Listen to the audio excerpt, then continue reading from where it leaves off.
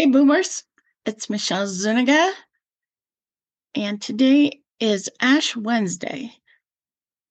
I'm interested that other religions are having special occasions here in February as well. Um, the Hindus are celebrating the birth, life, and death of the god Shiva, and the Buddhists are celebrating the birth, life, and death of the Buddha. Today, in the Christian churches in the Western world, we're celebrating what we call Ash Wednesday, the beginning of the season of Lent. And that season is about preparing ourselves for the upcoming commemoration of the ministry and death and resurrection of Jesus Christ. So today's church service was about the imposition of ashes, which may seem like a very strange thing to be doing. Although, as we know, on Rosh Hashanah, for example, or not Rosh Hashanah, Yom Kippur is a day of penitence for the Jewish faith. So this is similar for us. The imposition of ashes symbolizes repentance. And well, what is that about?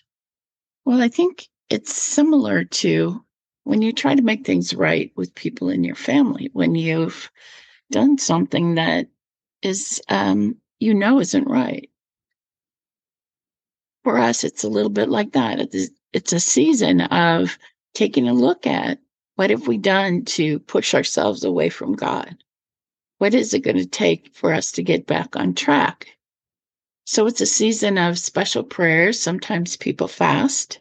Sometimes it's we add something like daily Bible reading or participating in noontime prayers together. I mean, now we do it on Zoom instead of gathering together.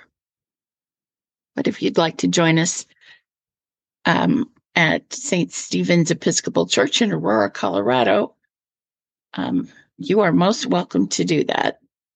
So just go on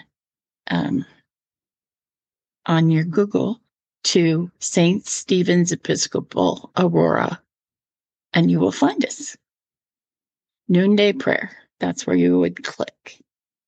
So if you want to add in a noontime prayer from Monday through Friday, that would be a good place. Other people give something up as a symbol of being repentant. It's a symbol of wanting to get right with God. And of course, chocolate is a big favorite. Interestingly, the Latin name for chocolate has to do with gift of the gods. And chocolate is certainly one of the things we love the best as a whole.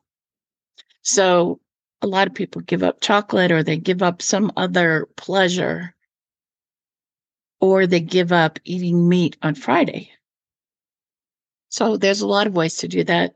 But my point is, this is a season for getting right with the people in your life, getting right with God. And if you'd like to join us for noontime prayers, you are most welcome. Okay, that's it, boomers. Talk to you again soon.